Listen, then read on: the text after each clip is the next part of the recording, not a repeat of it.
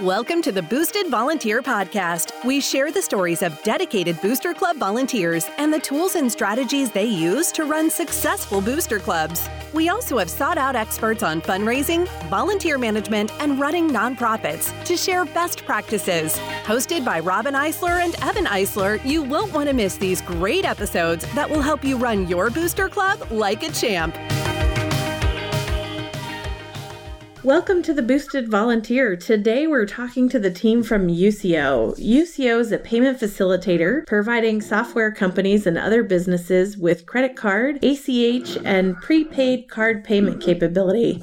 Founded in 1998, Usio is a NACHA certified organization and listed on the NASDAQ, and they serve multiple industry verticals with world-class technology that facilitates payment acceptance and fund disbursement in a single full-stack ecosystem. Wow, that's a lot of words, guys. We're going to have to break that down for the listeners today. We've got a whole group from Usio with us today. We've got Julie Villarreal, Tracy Rickman, and Clayton Clark. If you guys will each kind of just walk through a quick intro and your role at Usio and give us a little overview.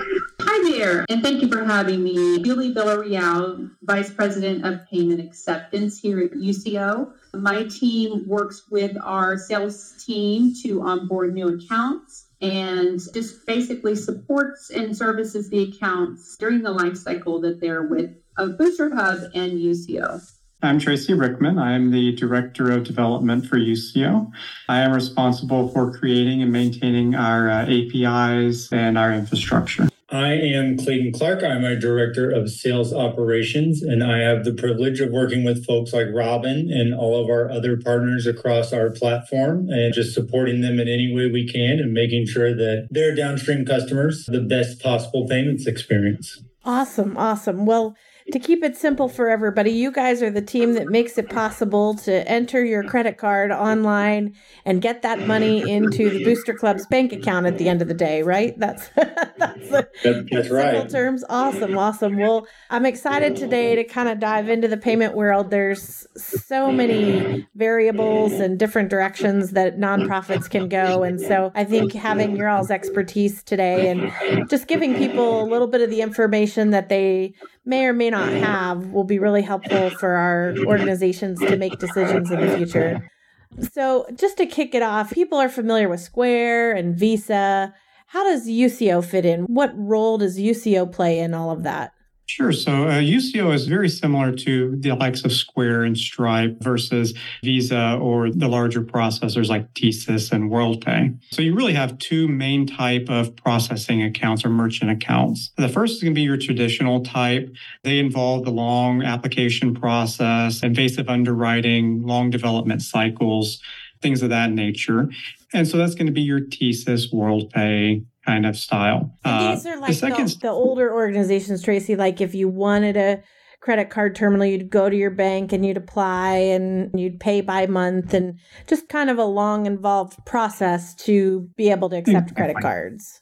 And companies like Square kind of kicked off the payment facilitator model. In this model, the payment facilitator takes on all the risk and possibly reward in doing all the underwriting of their own, creating new friendly APIs to consume by the individuals, and are really tailored more towards ISV businesses rather than single large merchant accounts. For example, a payment facilitator can underwrite a merchant account and have it spun up in minutes versus a multi-week process. And so for Usio, we are similar to the Square and Stripes of the world there. So we have a very simple boarding process that lets the ISV control and spin up these new accounts. We also have great APIs like Square and Stripe. But where we really have a difference over those companies is our personal touch. It's where we come in and help during the development cycle. So as an ISV comes in, we have a whole slew of APIs, but they don't use every piece of it. So we sit down and we go through those with them, tailor to their particular use case scenario. And then once we do have a live integration and we're boarding merchants and those merchants are processing, we have a whole support team here to help out with the after process.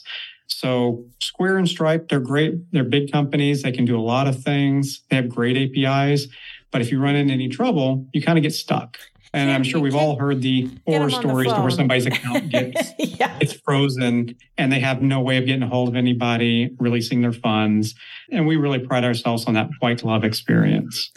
That's definitely been our experience at Booster Hub and finding sometimes in the payment world, you're dealing with money and banks and all sorts of variables, that being able just to have a person on the other end that you can call and talk to and get some information from is so helpful. We really appreciate that. And for our listeners, API is just code for when a software system calls another software system and talks to it through a pre-designated set of codes. There's probably a better definition for that.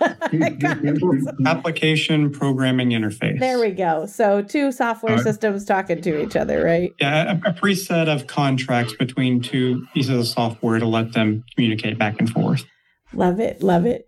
Now, tell us a little bit about the difference between credit card payments and ACH payments, because in our organizations, you can accept both. And what's the difference in costs and risks and how those two things work like on the back end, because they work a little differently. Absolutely. They're about as different as you can possibly get in terms of that.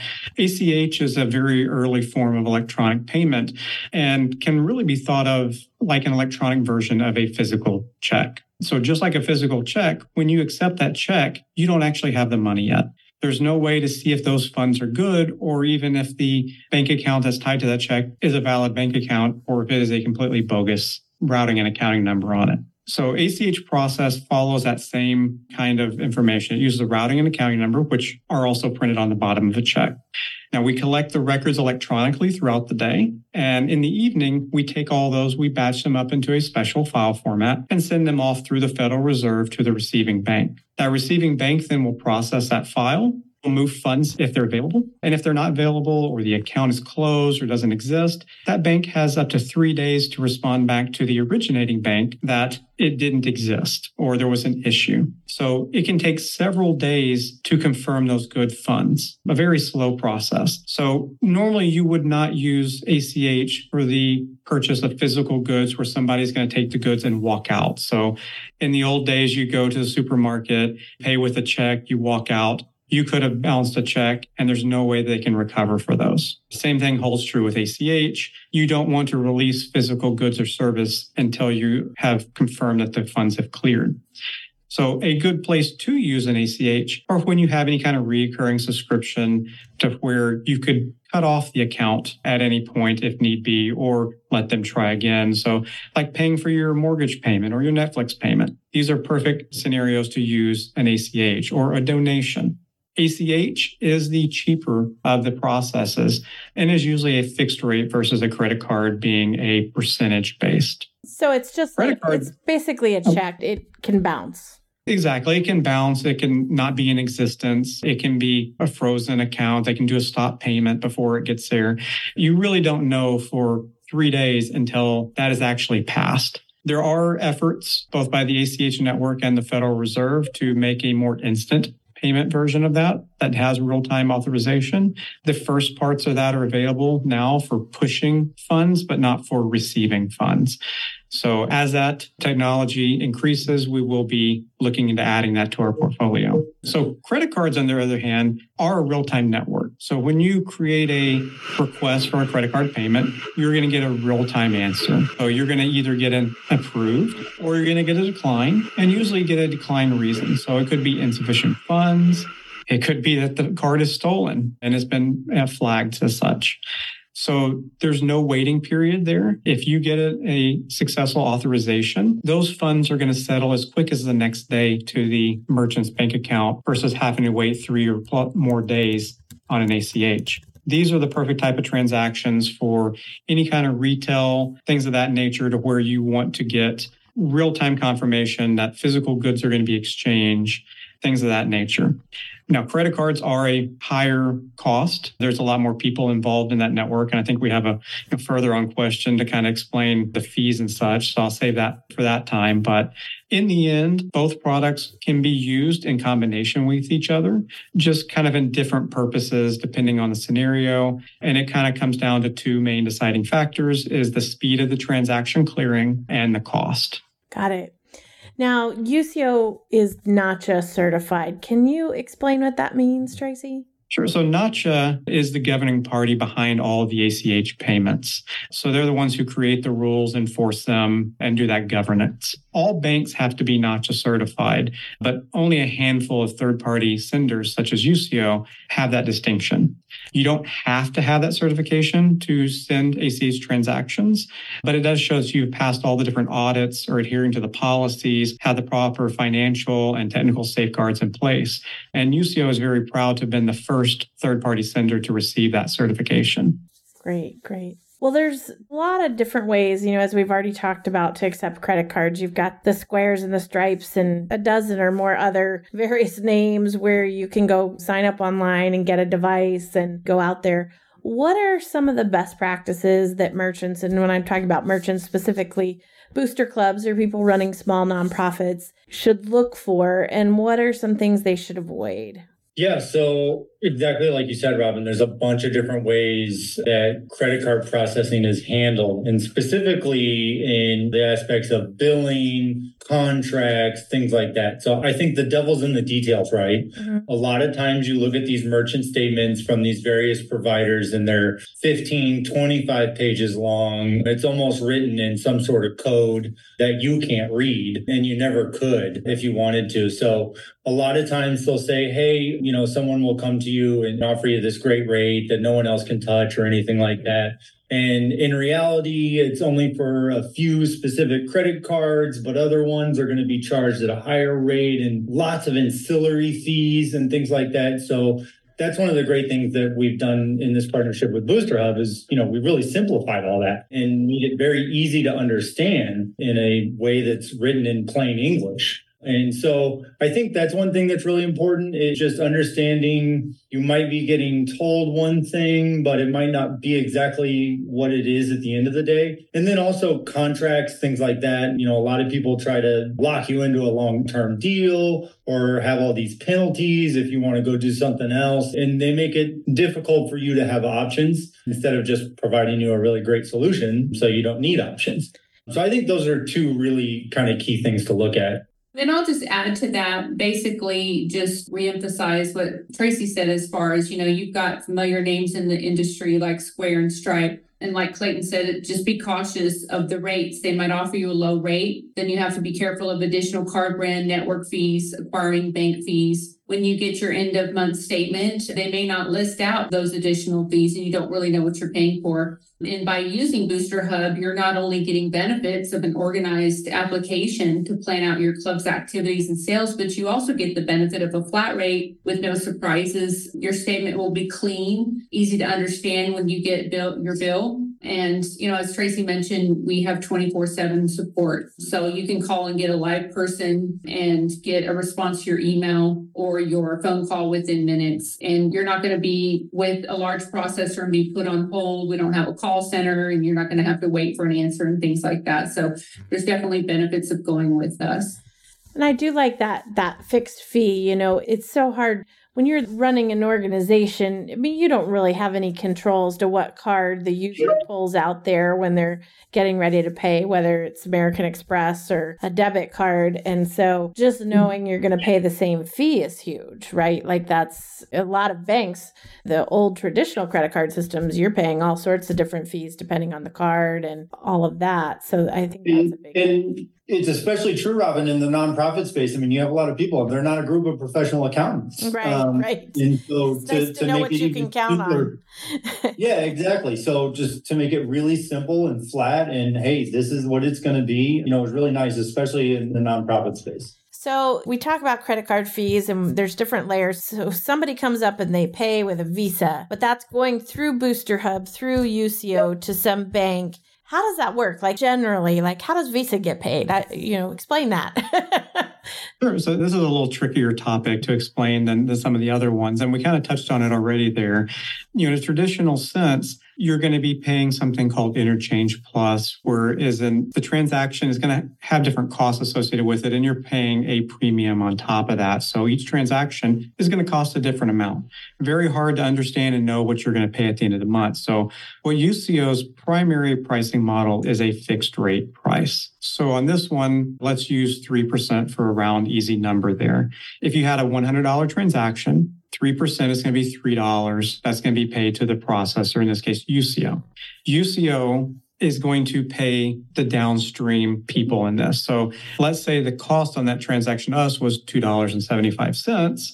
We profited a quarter. Then the clearing agency is going to take part of that. And then they're going to end up paying Visa in the end. So Visa is kind of the last chain of that. So there's a lot of everybody layers. is sharing part of the interchange costs. Yeah. But the merchant is who's paying the overall. Like we mentioned, you have one card, maybe a Visa airline rewards card. That card may actually cost more than 3%. So in that scenario, UCO would take a loss on that transaction. And the next transaction, maybe it's at 2.5%. And UCO will make 0.5% on that one. So we play this card mix, and hopefully we turn out, profitable in the end. But the merchants are able to count on a fixed cost on every single transaction, not worrying about whether it's an Amex or a rewards card or a debit card. They're able to calculate and know exactly what their expenditure is going to be. And UCO takes on all the burden of worrying about the card mix there. So let's talk a little bit about, kind of touch on fraud, but in the credit card world, you talk about card present and card not present or point of sale. Can you kind of just explain generally the differences between those? Yeah, absolutely. So when we think of card present and card not present, two things really come to mind. And it is exactly like you said, it's fraud and it's expenses. The further away you get from the physical card, the more expensive it is and the more likelihood you have of instances of fraud. So card present is simply that. The physical plastic card is going to be presented at the point of sale, and it has a very low instance of any fraudulent activity. And the credit card networks pay for any of the losses incurred in fraud. So when fraud occurs, those expenses that we are charged get higher, again, the further away we get from the actual physical card. So in an e-commerce card not present, somebody, a bad actor could have gotten the credit card information and could be fraudulently purchasing something. And the card network eats that cost. And so that's why card not present is more expensive than card present is. So card present is always preferable from a fraud prevention, expense, but we understand business is done in all facets and all ways in today's world. So those are kind of the two things that come to mind when we talk about card present, card not present. And outside of those two variables, what are some other ways that organizations can avoid fraud or be on the lookout for? If I'm running an organization, what are some things I can do and not do to try to reduce credit card fraud or ACH fraud? So as Clayton mentioned, there's a benefit of having card present and doing card present transactions. You have the card holder in front of you. You can always ask for an ID if you feel the need to, but just always make sure you provide customers with receipts when possible to avoid any discrepancies later, with refunds or chargeback disputes, saying that the product wasn't received. Just always inform the customer of any refund policies you have. If you're going to pass on a convenience fee or service fee, be sure to communicate that, display that information somewhere around your business. Other tips to avoid fraud, just secure, if you're using a card present, a terminal device, make sure you secure that device. Make sure people don't have access to that to run transactions. Never write down or store card information or card data anywhere. That's just not a good business practice. That's a good point to touch on, Julie, is that in the software systems, the cards, you never really see that data, right? It's all encrypted. As soon as somebody enters their card, it kind of goes to, a token. Yeah, a token. So it's not stored as a number somewhere like you might type in on a spreadsheet. Ideally, that is correct. But we have heard horror stories where a merchant may be recording raw card information in their database or writing out to logs. So those are definitely things to avoid doing. And in the card industry, you have what's called PCI, as a payment card industry, DSS, their security standard. And UCO is a PCI level 1 certified processor. And we take all that risk, all the encryption. We have ways to send the card information directly to us without ever passing through a merchant software system, preventing cases like accidentally logging this stuff out or recording it in any other fashion. We provide a tokenization system where you can keep this information. It's totally secure. The tokens are unique to that merchant. and keep you out of those high risk scenarios. And so we've talked just a little bit, we've touched on this already, but what are some best practices that we can do for online sales and for in-person sales? We've kind of summarized a little bit, but maybe have a few more. Sure.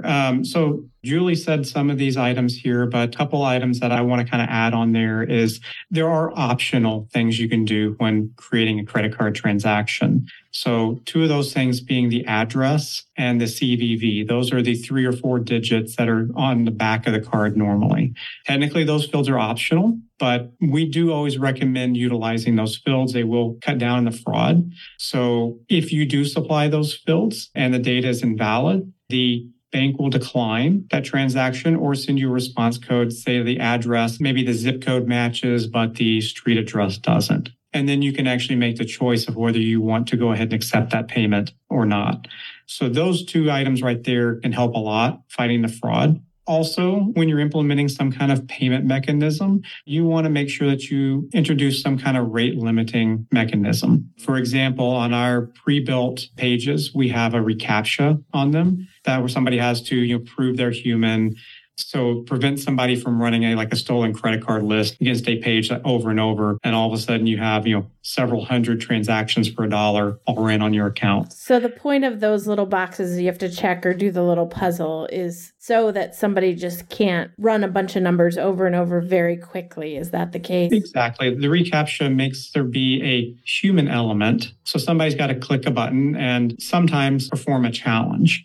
This means this can't be run through a script and done in rapid succession. So somebody could still sit there, type in an amount, click the button, do the challenge. But they're going to be limited maybe 1 per 30 seconds. An attacker is going to use a page that is unprotected to do this, where they can run hundreds or thousands within just a minute or two.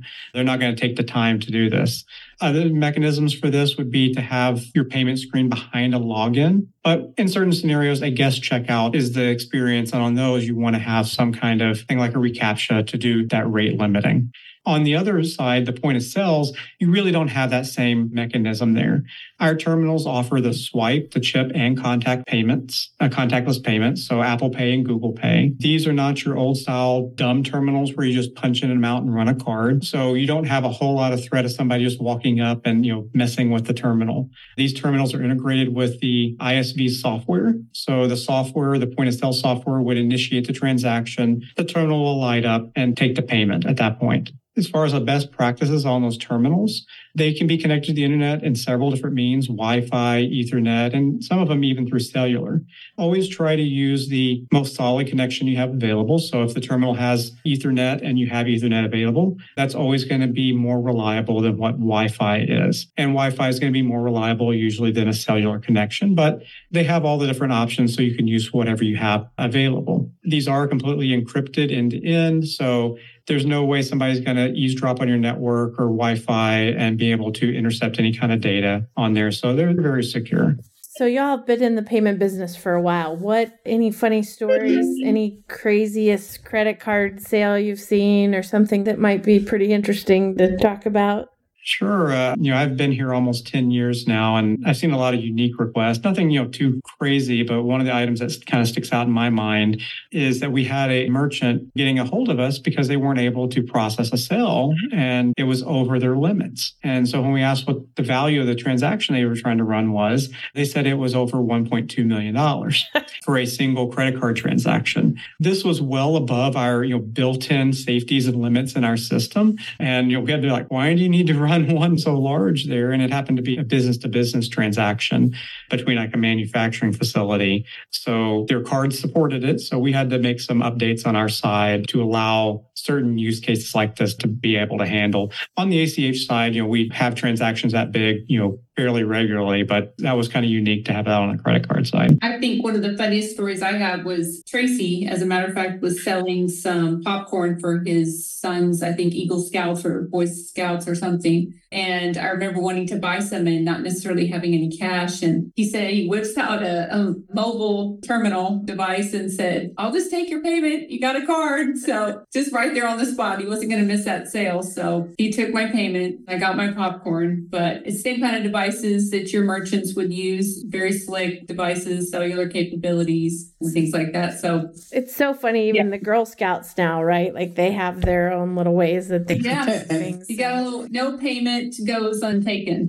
You can't use the excuse now when they knock on your door, like, oh, I don't have any cash. Cash. That's right. I think of in front of the HEB, right? When you walk out, because sometimes you're like, oh, I just spent all my money. And they're like, no, we can take your electronic payment. I love it.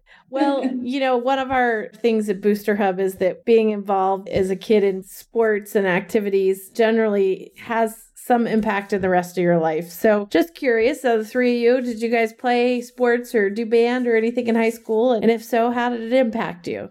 Yeah, no, I was blessed. Played sports all growing up, played high school football here in San Antonio, and actually was also blessed enough to play Division II college football at Abilene Christian, Abilene. And I mean, lifelong lessons, tons of them. Teaches you how to work in a team and teaches you how to be a leader when you need to lead and a follower when you need to follow. And no, it's invaluable lessons that you carry on the rest of your life. I'm same here, volleyball in high school, did dance. My kids, of course, football, track, cheer. I understand that the participation level has increased so much over the years to 90%. These kids are all in some kind of an extracurricular activity. And that's why I love your product, because what you're doing for the clubs and the schools, it enhances the experience for the volunteers, the parents, the students, the staff, and everyone. It just increases participation. So we had a club yesterday we were talking to, and they found that after COVID, the participation rates went up substantially because the kids realized what they were missing when they couldn't go. Yeah. And so bands are now at record size, and sports teams they're a little more limited, but they're at record tryout numbers and all of this because the kids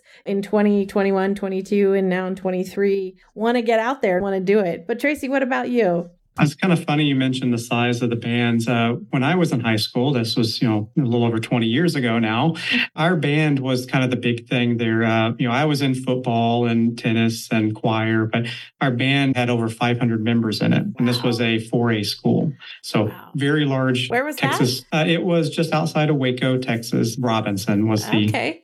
But, I played all the different sports, band, choir. And like Clayton said, you learn many lifelong lessons, focusing on team goals, group motivation, putting other people's needs above your own is another great one. And like Jill, I have 3 kids. Our oldest is a senior. She's been in the PEP officer at O'Connor High School, which I know y'all signed not too long ago. You'll have a couple.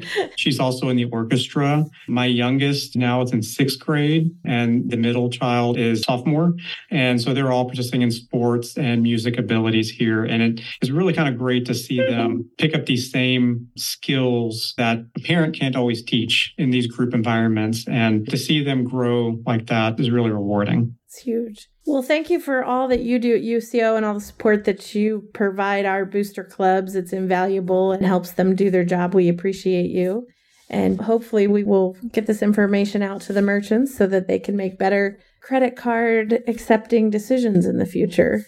Of course. And thank you very much for having us. We were all very happy we could be here today. We're very pleased to serve you and your customers and always here for you. We value our relationship very much. Thank you. The Boosted Volunteer is brought to you by Booster Hub. To find out more about Booster Hub and how our app can help you improve communications, increase engagement, raise more money, and manage your booster club responsibly, visit www.boosterhub.com. And then make sure to search for Booster Club Podcast in Apple Podcasts, Spotify, and Google Podcasts, or anywhere else podcasts are found. Make sure to click subscribe so you don't miss any future episodes. On behalf of the team here at Booster Hub, thanks for listening.